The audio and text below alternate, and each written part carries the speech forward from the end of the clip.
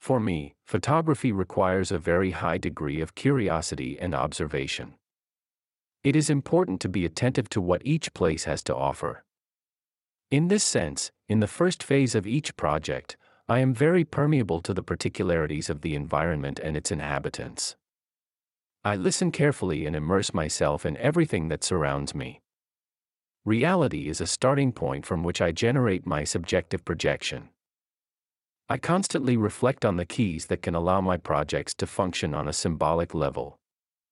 I like to position myself and my opinion to be present but subtly.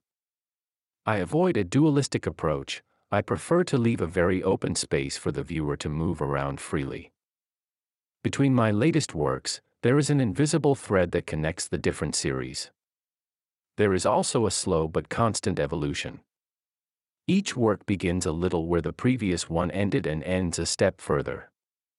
I always try to bring something new, both in the treatment of the story and in the creation of the pictures. In that sense, I perceive a continuous internal evolution in which the photographic and the personal go hand in hand.